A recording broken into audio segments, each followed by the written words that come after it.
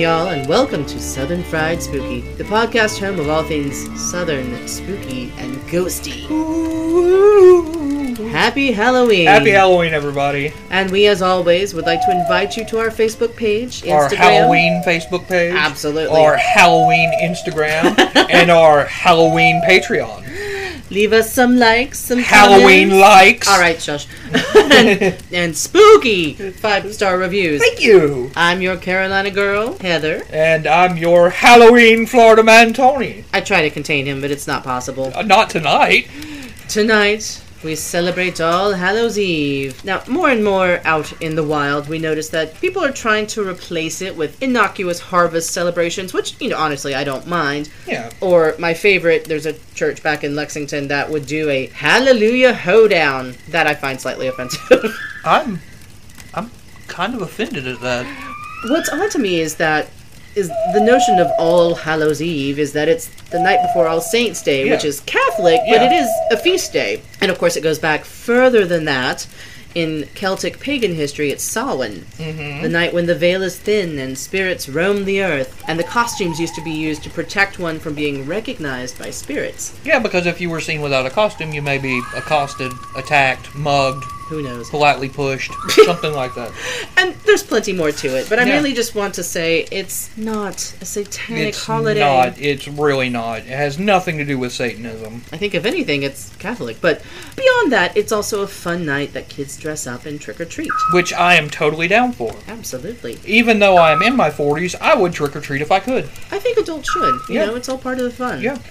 And I remember watching in Meet Me in St. Louis, if you want to see how they used to celebrate in the neighborhood, it's like a riot. The children build a big bonfire in the middle of the road. It's almost scary. Anyway, there are some limits to our celebrations whilst on a podcast. Indeed.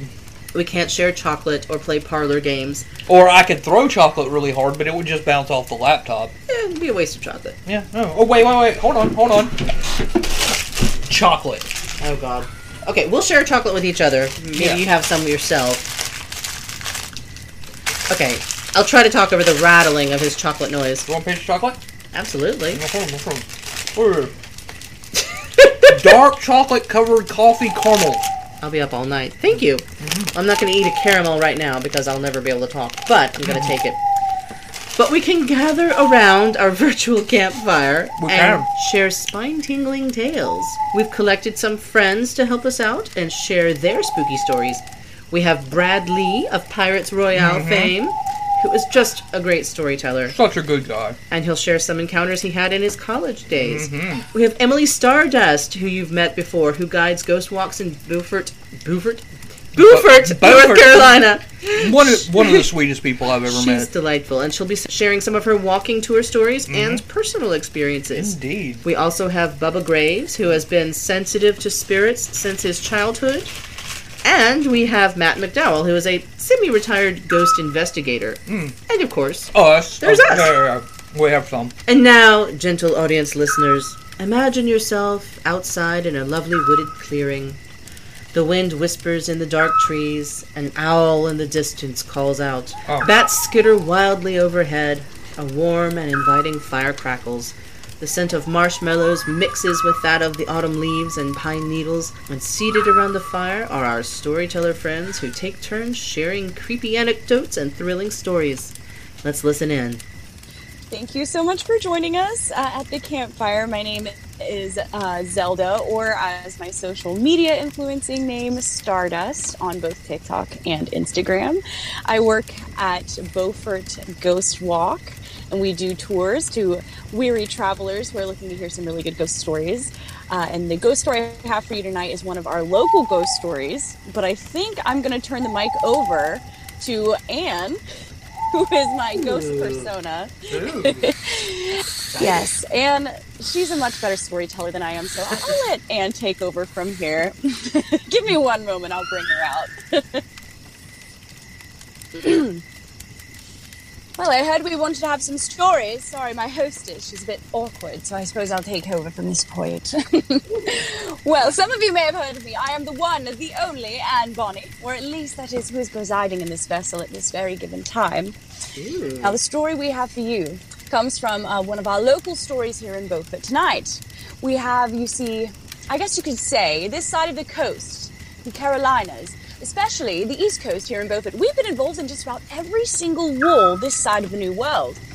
We've been involved in the Revolutionary War, we've been involved in the World War, and we've also been involved in the Tuscarora Native War as well as the Civil War.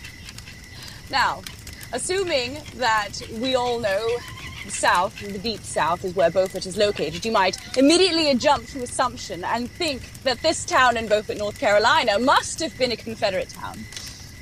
But you would be mistaken. This town was actually a Union town for a majority of its lifetime during the Civil War. You see, during the standoff at Fort Macon, about 500 shots were fired, and the very much outnumbered Confederate soldiers decided to put up arms, surrender, and go home so they could be with their families. Wise choice, I dare say. So, very early on, this town would then turn its alliances from that of a Confederate town to that of a Union town. So much so in the early stages of the Civil War that if you found that your cause aligned more with the Union than the Confederacy, you could find that this was a town you could come sign up in the South to fight for the other side. And if you also had the unfortunate circumstance of being a slave during that time, this was also a town many could mark on their maps to seek freedom or safety. So very interesting town during that time. Now, during that time, there is a family in our town known as the Potter family. And the Potter family, they did not provide wizards, but they did provide... They did indeed provide some of our most finest school teachers and female school teachers in town. We loved the Potter family for this reason. Now, Anne Potter was a little girl who was born to this family. They are about a middle-class family. I could show you the home if you ever decide to visit. But they're a middle-class family, which means Anne Potter, she's allowed to make friends with just about anyone she wants to in the town. She's not too high for anyone. And one of Anne's very best friends was actually a young poor boy who worked down at the docks. His name was Jeffrey. Now, Jeffrey and Anne, they were the best of friends. They grew up and did everything together. They used to ride the ponies through the town. They used to climb trees together. He'd show her a bug, she'd scream, all that sort of nonsense that boys like to do to pick on little girls. Now, Anne, she grew up wanting to be a teacher, just like the rest of her family. That was her goal in life, and she did so. So much so that she dedicated special time to spend with her friend Jeffrey to teach him how to read and how to write. This would prove to be quite useful later on. You see, because as these two did grow and develop and mature, Anne would grow from an awkward little girl to a beautiful young woman here in the town. And Jeffrey, likewise, would go from a scrawny lad to a rather strapping young sailor boy working down at the docks.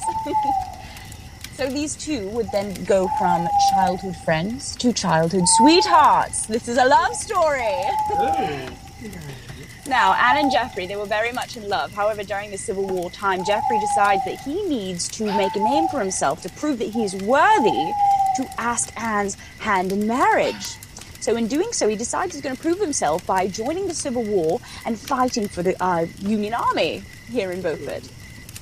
Now, he goes off to war and he promises that he's going to write her every single day. And it's thanks to Anne's dedication in childhood that they were able to write each other letters back and forth, back and forth. They burned up the poor postman in Beaufort. He was constantly running these letters back and forth. However, there comes a time when there is a chill in the air here in Beaufort. You see the time when the leaves fall off the trees, and you see, even though it's quite warm here during the winter or the summertime here in the beach area, it does get quite cold during the winter time still.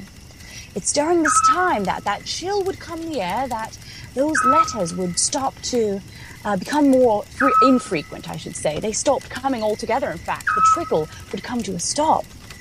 So much so, in fact, that Anne would reserve herself to sitting on her front porch, and she'd look out to the postman who used to constantly be delivering those letters and who would do nothing but give her a shrug. He had nothing to give her anymore.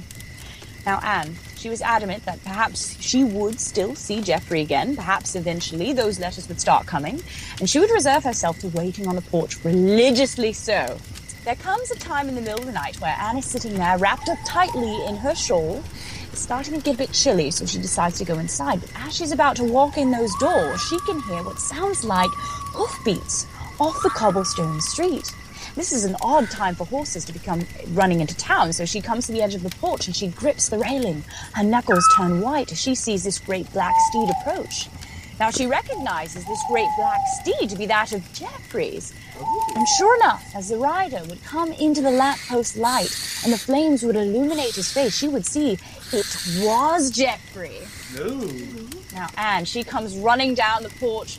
Jeffrey approaches on his horse. He dismounts and these two collide into each other and they embrace each other very tightly and they share an intimate moment right there in front of the home.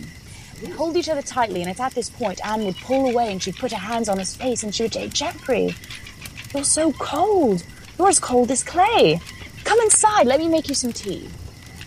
And Anne would lead him inside. She's sitting down in the parlor. She would take off her shawl, wrap it around his shoulders, and go to make him some tea.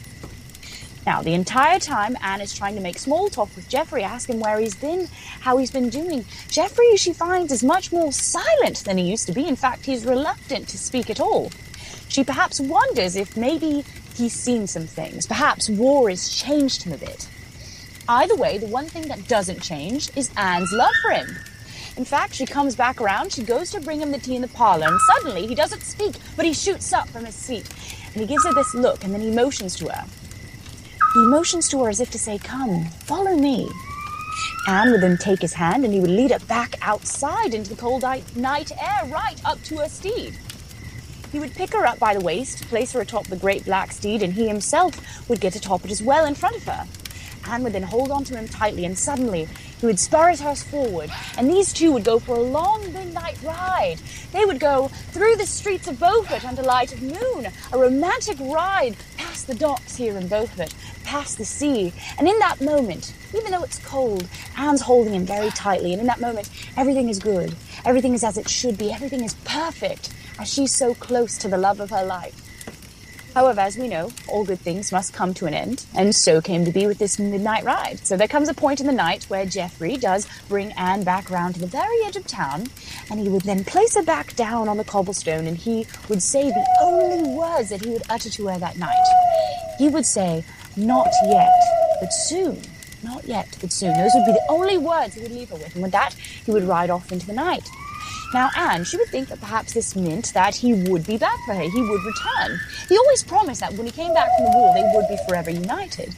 So Anne walks back up to her home. She goes back upstairs and decides to try to get some shut-eye, dreaming of this romantic moonlit ride she just had with the love of her life. However, the next morning, she would wake and find two figures standing at the foot of her bed. These two figures being that of her parents. The look on their faces, mates, is only something I can describe to you as people who do not have very good news to share. They would look at her and they would say, Anne, we've just received word that Jeffrey's body has been delivered to the docks of Beaufort. And Anne would look at them and she would say, no, this cannot be. I saw him but last night. We went for a ride together. This is impossible. They've got the wrong man. And they would say, Anne, look, we've got the letter right here. It says that this is Jeffrey. Now, Anne would dispute this, but her parents would say, listen, if you are so convinced that they have the wrong man, come with us down to the Methodist Church, which stands still in Beaufort to this day. I can show it to you if you ever come to visit. And we will go to identify the body with Jeffrey's parents.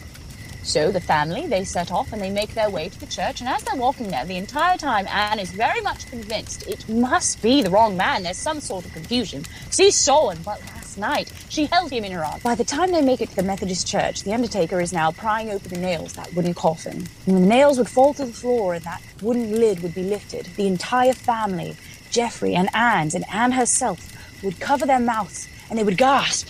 Because laying in that coffin, there was in fact Jeffrey. But what was the most chilling fact of all is, around his shoulders, there remained that shawl that Anne had placed there the night before. You see, Anne's shawl was still right there around his shoulders. Now, those words, not yet but soon, they would prove to be quite significant in about 4 months' time, because you see, 4 months later, Anne would be teaching a class, and one of her students would come to her and they'd say, Anne, I don't feel too well, and she'd feel their forehead and she would find that they were burning up with a fever. By the middle of the week, the entire class would be consumed with this fever, and by the end of it, her herself would succumb to the fever known as yellow fever, which almost wiped Beaufort out in its entirety. Now, We quarantined Anne with her students in one of our very rooms in the church. And it was in that room that they all were all quarantined together, where they all died together, where they were then all buried together in a mass grave. So those words, not yet, but soon, perhaps those were Jeffrey's words of letting her know that they would be reunited, just not in this lifetime. Ooh. Yeah, that's creepy. So, mates, there was a time during England, of course, during the reign of Queen Anne, when Queen Anne was on the throne, and during this time, it was a great time to be a pirate. Anne Street is one of the streets here in Beaufort, actually, that's named for Queen Anne, and our love for her. See, everyone loved Queen Anne on the throne, because when she was on the throne, her slogan was, "Make the entire world British." When she saw what us pirates could do for her, she was the one that then hired us pirates, under the guise of privateers, to go around, loot, pillage, and raid any ship that was not an enemy, or that was, that was an enemy to the crown, which, spoiler alert, that was just about everyone. Good time to be a pirate, mates, indeed. However, Queen Anne did what most of you will do at least once in your lifetime, and Queen Anne died. Now, when Queen Anne died, she had no living heirs to take the throne, so the only person who could take the throne in lieu of her having no heirs was that of her cousin, King George. And we did not like King George, but not because King George hailed from Germany and barely spoke a lick of English. We didn't like King George because he didn't like us pirates. You see, his slogan while on the throne of England was "Make peace with the entire world." Very different from Queen Anne.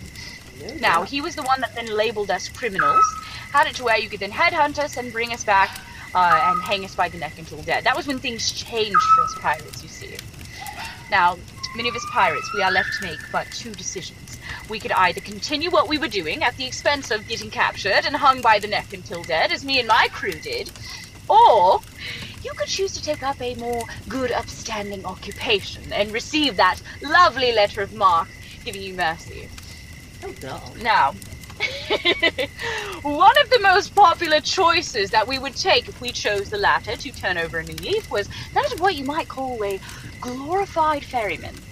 You see, I understand you people in this day and age have what you call Uber. Uber! That's the word! Like that, but no background checks. So you see, us pirates, we were being hired to use our very large vessels and bring people over from areas of Europe, areas of England, and have them settle this side of the coast, the colonies, in the New World. Now, during this time, many of us pirates, we had no ill will or bad intent, but it's during this time, mates, that there was once a particular group of pirates who once did something so awful and so heinous that even they knew that on the coast of North Carolina, where they liked pirates and accepted pirates, that they would not be allowed to enter should they found out what they had done, you see. Now, for those who've ever been to New Bern, you might have noticed that there is this crest associated with New Bern. There is the colors upon the crest. There's the bear, in fact. And this is because New Bern has a lot of German influence. The people who came from New Bern were people known as the Palatines. And they were being, coming over here, colonizing the area, hired to come over here specifically from their king. Imagine you this for a moment. Put yourselves in the shoes of the Palatines. Imagine to yourself that you are very poor. Your country is in the midst of a very heated war, and you are struggling to feed your families. But imagine this, you suddenly receive this very fancy letter on your doorstep, wax sealed in fact, and it is from your king. This letter states, "I, your king, am willing to pay you a lump sum of gold. I'm willing to pay your way over across the sea, and I'm going to give you a plot of land in the New World." For many of these Palatines, it was a very easy decision for them to make, to move over and go to the New World and start a new life for themselves. Now, many of these poor Palatines also were not thinking in regards to the people who were bringing them over or their backgrounds. Now, once again, I'll remind you, many of the time, us pirates had no ill will or bad intentions, but this one group of pirates, they did. You see, it's during this time that the Palatines are boarding this specific pirate ship, and these pirates, they hear upon their person jingling in many of their pockets. They assume that they must be full of gold inside their pockets that they carry. Now, as a former pirate myself, I can tell you greed is a very hard sin to shake off, and old habits, they do die hard. So these pirates would come up with a rather nasty plan, but the first part of the plan did not take place until they started seeing gulls circle overhead. Now, mates, when you're out to sea and you see seagulls circle overhead your ship, you know that you're roughly about a day away from land. So these pirates go to the Palatines and they say, dear friends, guess what? We have extra wine, we have extra meat, we have extra rations. Why not have a party? Why not have a celebration? And these people, being of European and German descent, well, it did not take them much convincing to have a drink and partake. So these people, they eat and they eat and they eat and they drink and they drink and they drink until their minds are relaxed, their bellies are full. And it's at this point, mates, the pirates will go to them a second time and they would say, dear friends, guess what? It looks like it's getting rather late. The sun is sinking. Why not go below deck? Get some shut-eye, and in the morning, we will wake you, and we'll help carry your things off the deck of the ship, and you'll be in your new home in the new world. So these Palatines, they start filing below deck, one by one, man, woman, and child, the mothers tucking in their children in their cots, one last time. Unbeknownst to them that as soon as they all fell asleep, those pirates, too, they would start sneaking and creeping below deck, one by one. And these pirates, they would sneak up beside the sleeping Palatines, and with one hand, they would place it above the mouth of the Palatine, and with the other, they would take the blade of their knife, and they would slice it across their throats, ear to ear, leaving them to make a terrible, ghastly, choking and gargling sound on their own blood. They are choking, and they are dying very slowly. And it was a terrible sight, terrible sound as well. And they did this with no discrimination. Man, woman, and child were not spared their hand. Once they had executed all the Palatines, they then started going through their things, taking forth the gold, as much as they could fit, all of them in their pockets, shoving it as full as they could. It's at this point, mates, that the captain then turns to the crew when they're finished pillaging, and he says, go wait for me in the Johnny boat, mates, the rowboats. I've got some business to attend to. For as many of you know, to commit the perfect crime, you must destroy the evidence. So the captain, he goes around himself and he finds all these oil lamps he can find, and he spills the oil all across the deck of this ship. And he also finds anything flammable he can find, any types of alcohol that can burn, and he would spill it all across the deck of the ship. And once he is satisfied with how saturated it is, he has one foot in the rowboat and the other on the deck of the ship, and then he takes one of his own oil lamps and he would smash it across the deck of that ship. Glass would shatter and flames would soon spread as he lowered himself in the water with his crew, and they would begin to row away. And these men were quite pleased with themselves, because as they looked back, they would see that that ship was taking flame quite nicely. It was being consumed by the fire, and by morning, no sign of their sins would be shown on this island of Ocracoke, nothing but wreckage, and they would be able to be in North Carolina as free men. However, as they're rowing away, pleased with themselves, the flames would start spreading even more across the ship, and they would start, you see, traveling up the mast, which holds the sails, burning through the rope. Now, when the sails broke free, you can call it God, you can call it karma, or you can call it the wrath of those Palatines who had just been so brutally executed. Either way, whatever you believe it was, suddenly a wind would pick up. And this wind would send this large flaming ship right towards these pirates in their little rowboats. The captain, he would turn and he would see this ship coming towards them, and he would shout, row, row, row for your lives! And these men, they would row as hard and as fast as they could. But no matter how hard and how fast they do row, this ship is coming right towards them. They would keep trying, and even still the ship would come steady towards them, until the keel of that great ship was right there at their little rowboats, leaving them but one choice. Now, many of these men, they would just jump overboard, attempting to swim to shore, forgetting that their pockets are very full with gold. And they sunk to the bottom with their greed. However, two of the men, they were smart enough, the captain and the first mate, and they would swim ashore, swearing not to tell another living soul what they had done. The next morning, nothing but wreckage would show up on that ship. Or show up on the shores, excuse me. Nothing but wreckage would show up on the shores of Ocracoke. Now, for a while, they kept that promise, but as many of you might know, there came a time when Blackbeard himself threw a party on Ocracoke, and he invited all of his pirate friends, and these men, they told us that story, and they said, it's a true story, Anne, you can't tell another living soul, and I said, I promise I won't tell another living soul. It's how they said it that made me believe it, but what's even more haunting is this is a ghost story, so really it wasn't the end of the wreckage that just washed ashore of Ocracoke. You see, to this day, if you find yourself venturing Ocracoke Island, 3 times during the night on the first full moon, you are going to see an orange flare on the horizon. And out of it, there will sail a great flaming ship sailing in and sailing out. Some even attest to hearing that the gargling and the choking of the palanquins accompanying it with. Now, we once had a woman tell us that she was searching for the great flaming ship of Rokokook, and she swore not to see it. However, later on in the evening, she did disclose to us that she was standing facing inland. As a pirate mate, you are not going to likely see a large flaming ship sailing inland. You are going to want to stand facing ocean side. So, mates, a word of advice to you is this. Make sure if you go in search of the great flaming ship of Rokokook, you are indeed standing facing ocean side. So, Anne, I have a question. Yes. Okay, so you realize that your name is Anne. In your first story, you spoke of a young girl named Anne, and at the beginning of this story, you spoke of Queen Anne. What does it mean? There is a lot of Annes indeed. It's quite the popular name, you see. I like to think they're all named after me, but it's simply not true. Oh, okay.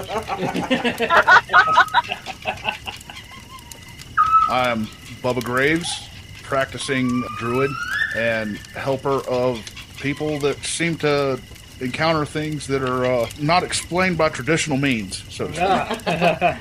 That is a nice euphemism. Yep. Okay, so We're not going to throw you into... We'll start kind of towards the beginning of when I first started encountering people that needed assistance. Yeah.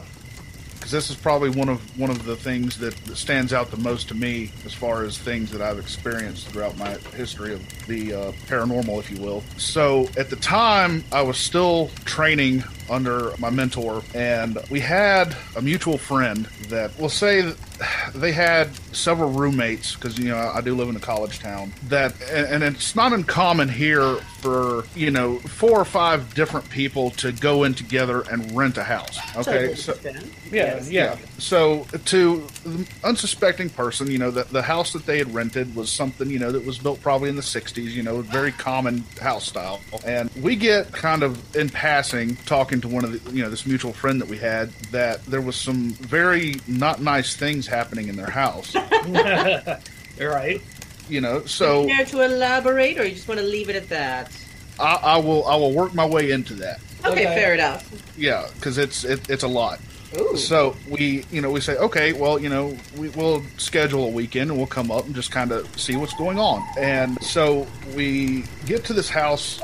It's like, you know, mid-afternoon on a Saturday, and, you know, everybody's just kind of hanging out, you know, as they do in college houses, you know, just kind of hanging out on the porch or whatever. And we sit down and we start talking to these kids. They, at first, were kind of nonchalant about it, but the more they talked about what was going on, you could tell that they were starting to get more and more apprehensive about talking about things. Yeah. Because it started out as, oh, yeah, you know, well... You know, the normal stuff like you would expect to hear. I put my keys down and looked, turned the house upside down, and they were on the table beside the door where I always put them. You know, but they weren't there when they first looked, you know, just really strange things. Gotcha. And as they get to explaining more and more things, I decide that the best thing to do is to just go in the house and get people to show us where they've had things happen. Of course. Yeah, so, you know, we get, you know, the usual kind of, you know, we hear knocking coming from here, or we get smells coming from the living room. Pretty run-of-the-mill things for the most part. So me and my mentor were like, you know, maybe this could just stand for a generic house cleansing, you know, something that's pretty straightforward. Until we get to talking to some of the people that, for lack of a better term, we'll call them the more antisocial types, you know, the ones that don't really get out much. Right. And you know, because every, you know, living situation in a college town, you've got those kids, you know. Oh, absolutely. So as we're talking to them, we find out that one night when it was, you know, inclement weather here in Boone, they decided the best thing to do would be to experiment with trying to scare each other, you know. As kids do. Right. Yeah. So they did not physically possess a Ouija board, but they made one. Oh. Okay, so This is they how, like all the good ghost stories or like the ghost stories gone wrong start. So we had a Ouija board made out of cardboard and an old pizza box. pretty much. I mean, theirs consisted of a poster board and a shot glass. Wow. Okay. So we're like, okay, explain to us exactly what you did and how you did it. So, they were showing us, this was their setup, and they lit some candles, to set the mood, and then they just started asking questions. Yeah. And I said, okay, that's pretty straightforward. And I said, well, did you get any responses? And they said, yes, we did. So I started writing down the stuff that they were talking about, the kind of responses they were getting, because they weren't like normal responses that people would expect to get. Like, these kids were getting some very strange things as far as their responses. They were getting things that they were saying that they were trying to pronounce, but a lot of it was coming across, and like some of it was Latin. Oh, wow. Yeah, some of the stuff that they were getting, from what me and my colleague could gather, may have been a bit on the Gaelic side of things. Oh. Yeah. Yes. Wow. So some very, very strange spellings of stuff. So we talked a little more, and that's when these people that were a little apprehensive before really started to explain to us that, well, the other night I was doing the dishes, and, they've got a window right above their sink, like most of the older houses do, and it was nighttime, and they said that they had this really uneasy feeling that somebody was watching them. And they happened to look up at the window at their reflection, and the reflection was smiling at them. Oh. Very unnerving kind of smile. Yeah. The way they described it, they said that it was the type of smile that was not natural. Oh. Like a Cheshire smile. Yes. And then that's when things really started to get weird in the house, more so than it had been. So we're starting to get people that are having their hair pulled. One of the kids, vehemently swore that they were being woken up at night with their covers on their bed pulled down tight around them. Oh. And they couldn't move. So just lots of nasty things. So my mentor said, well, this escalates things to a different kind of entity, because it's physically putting hands on people. Yeah. And being kind of malicious.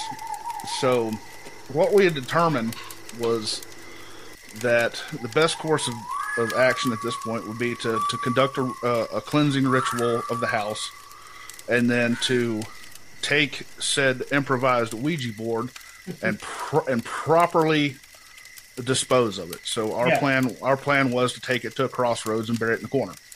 So after we did this, took the Ouija board out of the house, everything was fine for 3 or 4 weeks. Everybody said, oh, everything's feeling great, everything's so much better. And then probably it was about 4 weeks in. So at this point, we're getting close to Halloween. Okay. For people that practice different, pagan faiths, that time of year is kind of sacred. That's the thinning of the veil. That's when you celebrate the harvest, and all that stuff. All Hallows and Samhain and all those good ones. Oh, yeah. Yeah. Oh, yeah, absolutely. So if things are going to come through, that's when they come through to communicate. And we get a call. Well, I got a call from my mentor, and this is probably 11 o'clock at night. And she says, we need to go up there now. I said, okay. And she said, I'll explain on the way. So we get up. She comes and picks me up. We're heading to this house. And she said that they were all in the living room, getting ready for, trick-or-treaters to come around. Because where this house was kind of in the neighborhood. So it's not uncommon for kids to come through and all that stuff. So, and she said they were getting ready. And they said that a glass that was sitting next to the sink in the kitchen essentially launched itself through the kitchen out into the living room against a wall. Wow. Yeah, so we're talking something extremely violent. We then commence going through the house again. Same cleansing ritual, because sometimes it takes more than one go round. That's when I see something that to this day I can't explain what I saw. I don't know exactly what to call it, but it was absolutely terrifying. I'm going around the outside of the house while my mentor's doing the inside of the house. Putting down black salt and just doing the whole thing. At the edge of so where this house is at, there's like a wooded area out kind of adjacent to the house. And in the little bit of light that we had available, I look and make out a figure standing at the edge of the woods that looked human at first until it started moving, and I realized that its hands were down past its knees. Oh. And that it was moving almost like it was stuck in mud. Like there's a really, really strange movement about it. Yeah. Oh. And when it looks up to where I can start to make out some features, what I see is something that I can only describe as the top half of a bird's skull with just this ick hanging from underneath it. Okay. Almost on the verge of being tentacle-like. Gotcha. And yeah, it was... Somehow that is both vague and yet very specific. Like, I totally get it. Yeah. Yeah, it was, like I said, it was very, very strange. So, the first thing I do is put up a ward around myself and, basically tell it that it's not welcome. It will never be welcome. This is not a place for it to live. And so I go and explain to my mentor what was going on, and she then explains to me that what this is something that was never a human, but has never actually had a form, and it has taken the form of what these people have put into it. Oh. So basically, they were creating this thing out of their own fear. Wow. That was, we did end up doing another type of ritual that, involves a binding spell and removing it from the grounds, because she told me this is not something that you can just get rid of. This is a thing that will never not exist. You just have to relocate it. Yeah. So that was one of the first real deal creep me out moments I ever experienced in the paranormal. I would say so. That was pretty creepy. Yeah, that's pretty damn creepy. There's a place that's kind of like right in between Troutman and Mooresville. It used to be an old farm. The family that owned the farm was the Jacobs family. And this little pond is, they just call it Jacobs Pond. All the locals do. And there's 3 different incidents that are supposed to have happened at that pond. 2 of which I've actually been able to verify by going back and looking at old microfiche of the newspapers. If, you're old enough to remember what microfiche was. But the 2 that I've been able to verify, there was, this one is kind of morbid, but there was a man who, they don't know why he did it, but he bound his 17, 18-month-old kid and threw her into the pond, tied up his wife, threw her into the pond, then swallowed a box of rat poison and walked into the pond himself. Wow. That one I was actually able to verify. The second one was they found a man laying beside the pond who had been shot in the back of the head execution style. Oh. And both of those I've been able to verify.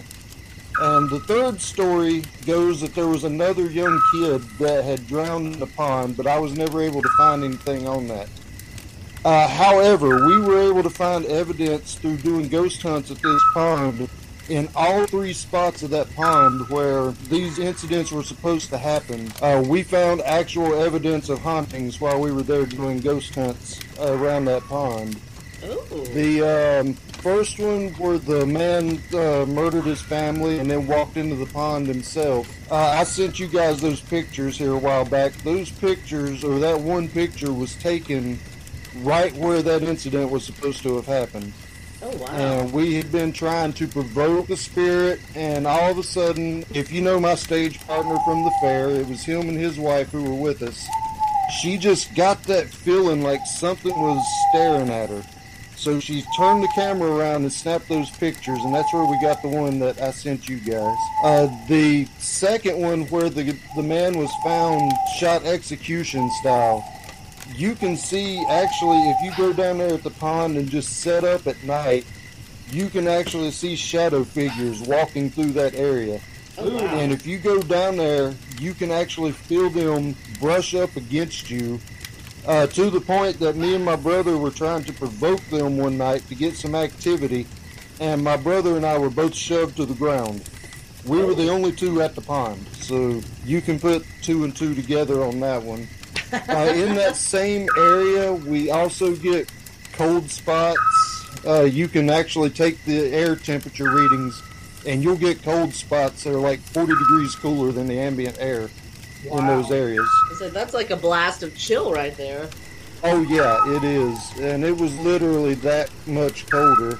Wow. And the third area where the other kid was supposed to have drowned, up at the upper end of the pond, an ex-girlfriend of mine was with us for a ghost hunt there that one night. And when we were trying to talk to the spirit and we were trying to take EVPs and all of that, she felt like her hand just turned cold, like something grabbed her hand.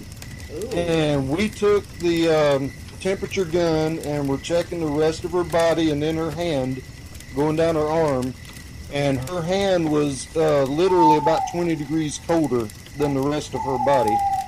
And so we started trying to talk to it, and later on when we went back and listened to the EVPs, we could actually hear a child's voice saying, "Help me, mommy, help me." Ah, that's So nice and creepy. that's the story. That's the story. I was never able to actually find any evidence that it happened, but on the same token, that haunting happened right where that was supposed to have happened. So to say the pond has some activity would be an understatement. Yeah, no doubt. And where did you say this pond was located? It's a place, it's like right in between Troutman and Mooresville. Oswald Amity Road is the road it's off of. It's funny, when I was a child and when I was in my 20s, I don't want to call it an ability. It makes it sound like I'm special. But for some reason, I experienced quite a large handful of times when I actually saw, heard, or had contact with spirit forces in another realm. And it seems to have faded away when I was in my mid-30s. And I just turned 60, so 25 years. But 2 years ago, I was visiting my friend Pixie's house in Virginia. She lives near the Virginia Ren Fair. And she has a beautiful old house that dates back to the 1830s. They've heard and seen things there. I was the last one up one night.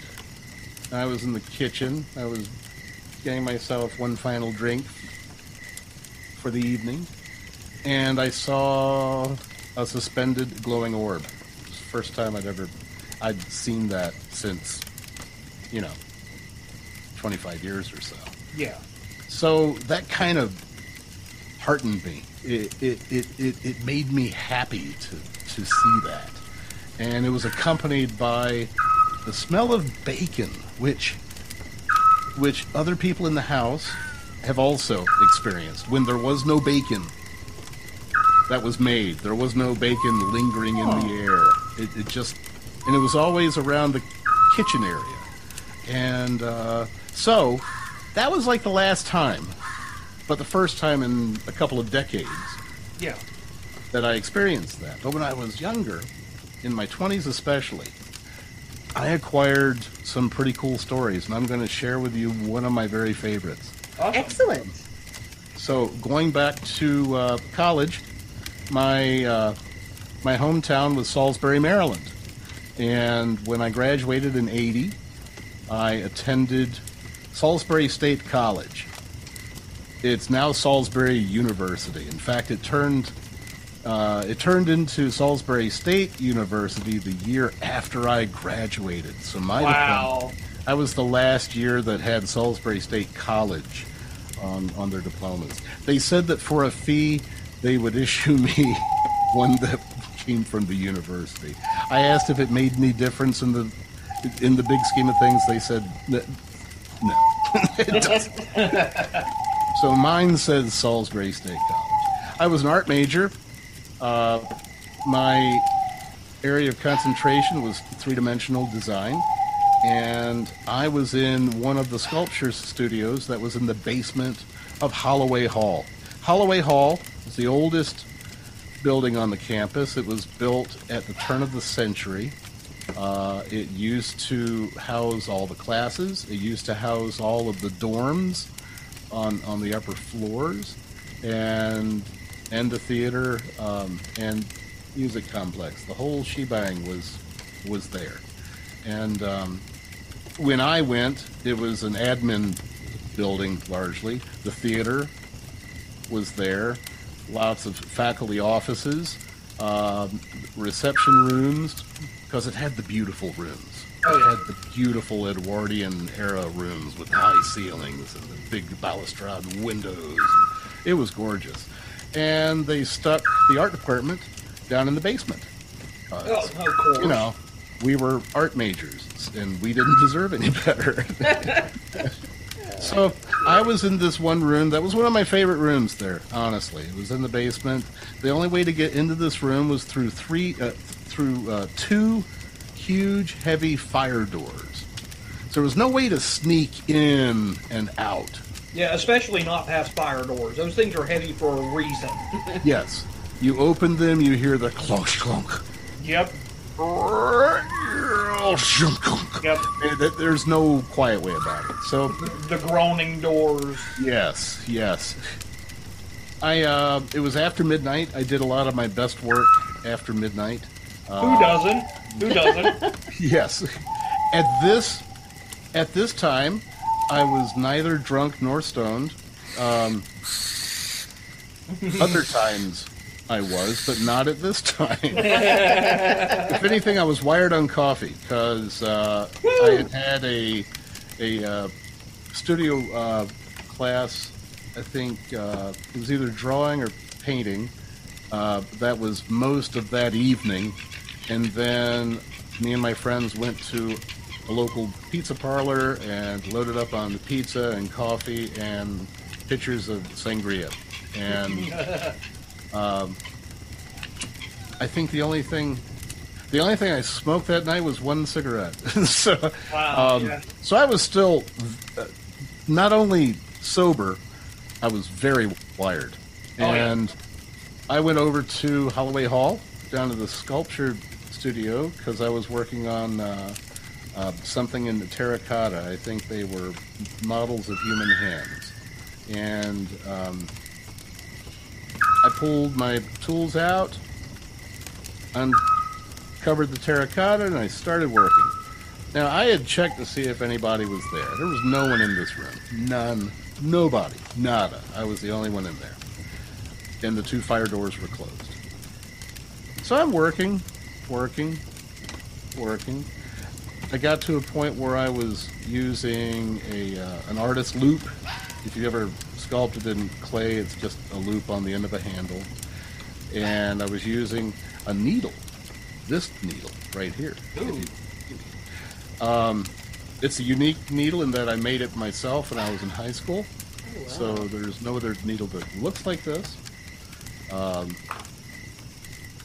I was going back and forth between the needle.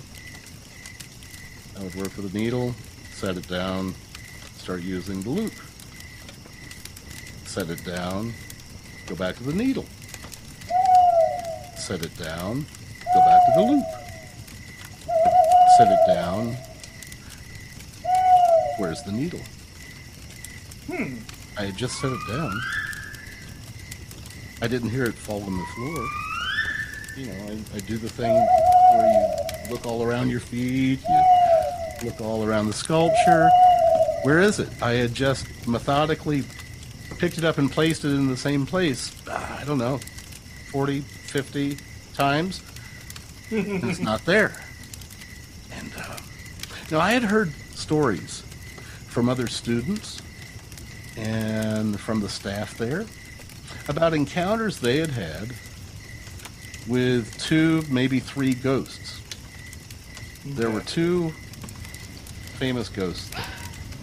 One was the matron who lived on the 3rd floor, and it was her job to keep all of the female students safe at night from the male students. Now you have the chaperone. Yes, and she plays into another story. I met up with the other ghost. Now, nobody seemed to really know his story, but everyone knew it was a guy. Don't know why. So, I'll call him. Okay. So, I can't find the needle. And I'm looking all over the place. And then the hair on the back of my neck, back when I had hair on the back of my neck, stood up. And I straightened up in my seat. And I did the thing where you're perfectly still, as if making yourself still makes you invisible to malevolent. And I moved my eyes first to the side, and then my head followed, and I slowly turned around and looked directly behind me. Up on the wall, on a bulletin board, my needle was stuck in the bulletin board. Wow. I kid you not.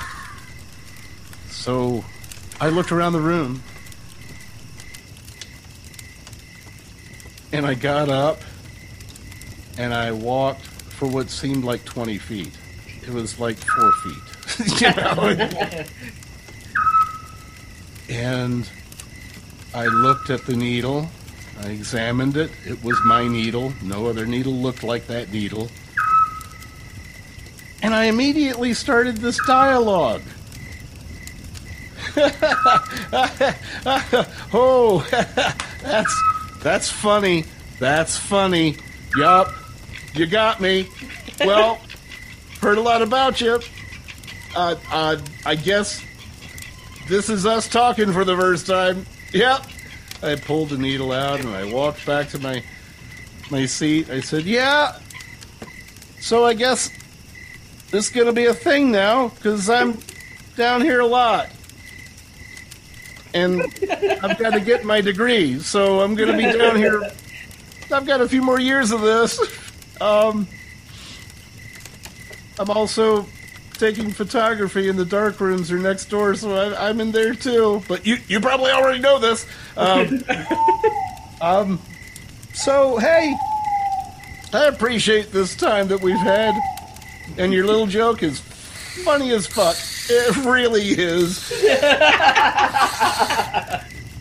I'm gonna start packing up, and I'm packing up, and I'm keeping up the conversation as if that would ward off something horrible and dreadful happening to me, like I'm some amazing ace diplomat.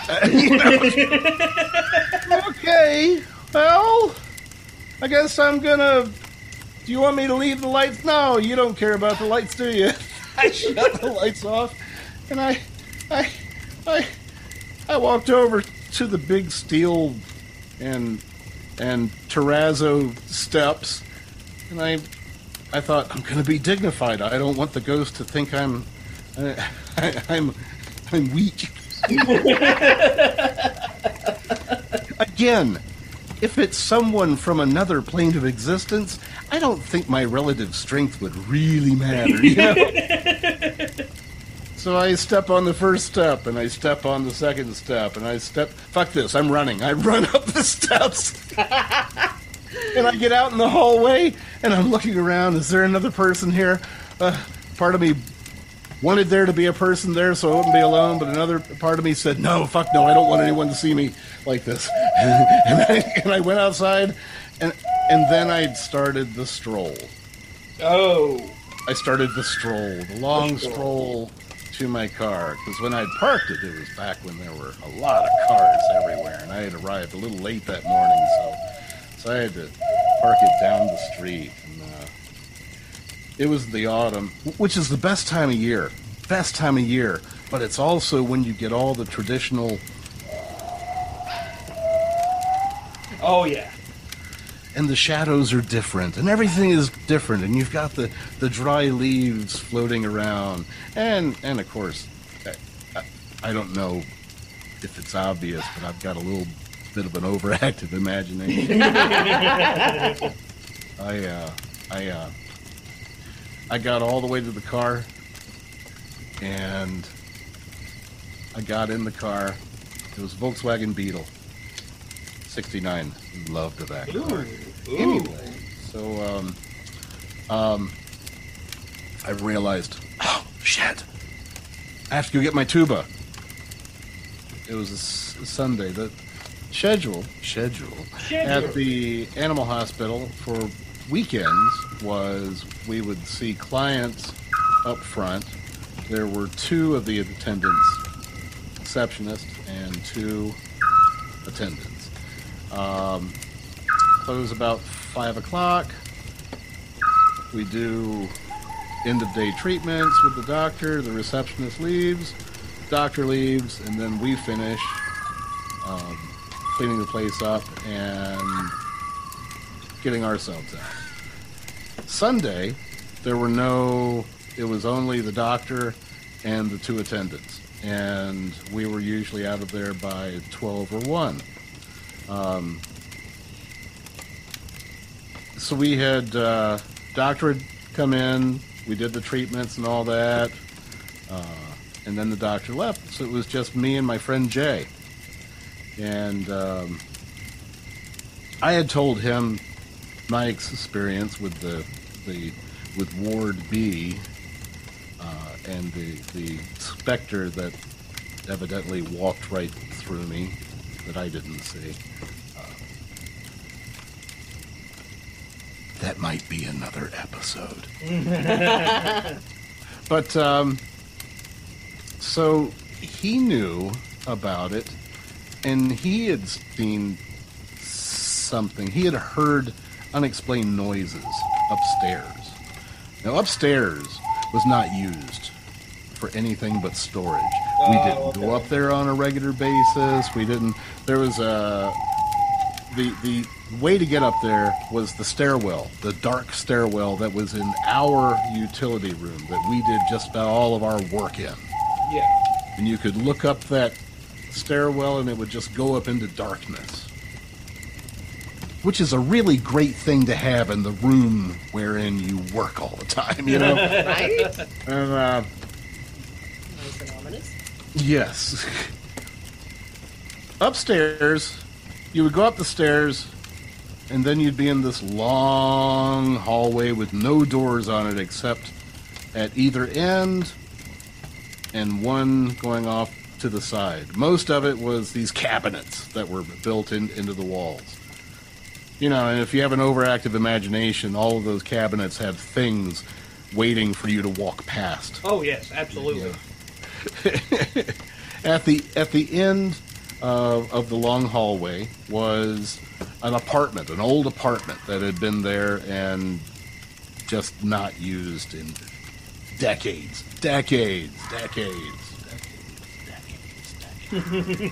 At the other end was another room that had not been used for anything except storage for decades.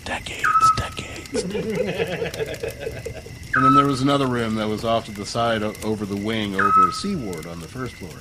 Sounds huge. Yeah. Same thing. Oh, it was a big building. It was a big building. The whole upper floor was actually really cool because it was built back in the 20s or the 10s, and it was just awesome up there. But it was creepy as hell. It was just creepy as hell. Anyway, in that apartment, there was an old piano up there that for some reason didn't have any keys. It was just I guess you would call them the piano bones that the keys were on, like fingers, you know. And it was an upright, and the top was ripped off. I mean, the thing was ancient, and obviously couldn't play. Well, back then, if they were just going to get rid of the piano, they would rip the keys off because they were made out of ivory. That's what we figured. That's what we figured, that the reason they weren't there is because they were valuable ivory. They're ivory, so of course they're expensive. Yeah. So the poor thing was just sitting up there, a derelict. It was a derelict piano. Jay and I were getting ready to feed all the animals. We were getting all the prescription diets right and all that. And we had all the, we had our little system there. And suddenly, I hear piano music, like really echoey, like far off. It was almost like a phonograph playing, an old phonograph playing. Yeah. And it was coming from upstairs, and it was a piano. And I'm thinking, oh my God, am I fucking going crazy? And I look over at Jay, and he's looking at me like he hears the same thing. And we realize, okay, we're both hearing this. And we confirmed this. Are you hearing that? Yes, I fucking am hearing it. And we look up the dark stairway, and we look back at each other, and I think we repeated that 5 or 6 times, looking up the dark stairway, and then looking back at each other, waiting for one of us to go, do you want to go up there? Well, it was Jay who said it. I'm a little ashamed it wasn't me, because I'd have said it in a brilliant baritone. He said it in a tenor voice, and it didn't have the same effect. But missed opportunity. Yes, completely missed opportunity. I got better though. So he asked me, "Do you want to go up there?" And in my head, it's like, no. Yes, I do. And so we both went up there. We walk up. I was in the lead because I was stupid enough to step on the steps first. And we're walking up these dark steps. And we get to the top and we open the door. And the volume of the music doesn't change. It's still at the very same volume. And we look down that long hallway with all those doors, all those cabinet doors, all along it. And we still hear the music. It's still echoey, tinny, like it's playing on a Victrola. Ooh. And the volume didn't change from our being downstairs. It was still at the same volume level. And we could still both hear it. So we start walking down the hallway. And I'm sure this was more what was going on in our minds than what was physically happening, but it was a long walk. It was like 3 times the walk under normal circumstances the hall would take. But when we finally got to the door, this was in the middle of summer, so it was very hot up there, and we're sweating our asses off as we're walking down this hall, but we feel compelled to follow the music. And we get to the end of the hallway. We look at each other and go, okay, we're going to do this. I don't know why. We're dumbasses, but we're going to do this. And we open the door, and it stops immediately. The music stops immediately. Look over at the piano. It looks like it always does. Dust-covered, unused, neglected, sad, forlorn. But it's cold in there. Ooh. like an air conditioner was on. There was no air conditioner up there. There was no air conditioning duct going in there. It was an ancient room. It was in the middle of summer, and the hallway was hot as hell. But it was a cool, I don't know, 72 Wow. in that room. He and I just looked at each other. I was the first one up those steps. I ran over top of him. I was the first one down those steps. He's like, yep, nope, I'm out. Yeah. We had the presence of mind he had the presence of mind to shut the door behind him when he got to the top of the steps, because we couldn't have left that open. But we both got down in the utility room. We looked at each other, and we decided we're not telling anybody at all about this. We will never hear the end of it. Like, I do not want to be committed. Yeah, exactly. We would never. So we fed the animals. We took care of the trash. We mopped the floors, and we got the fuck out of there. We were done. Exactly. We were so done. Yep. Man. Wow. The fire has burned down to embers, and the stars twinkle in the cold air overhead. It's time to return home, with the memories of ghostly frights clear in our minds. We'd like to thank our guest storytellers for joining us, so thank you to Brad, Bubba, Emily, and Matt, and we can't wait to do this again. And in the meantime, we are your Campfire hosts, Heather and Tony. Yep. Please join us on Facebook, Insta, and Patreon. For those who celebrate it, happy Samhain. But happy Halloween to all. Stay safe, and we'll see you next time. Bye, y'all. Is your mouth full of marshmallow? No, it's full of chocolate. Well, at least you're in the spirit of things. Yeah. The chocolate-covered coffee caramel spirit. I'm going to be up all night. That's okay. We'll probably have all-night trick-or-treaters. Yeah, well, they can have them too. I'll send them back to their parents.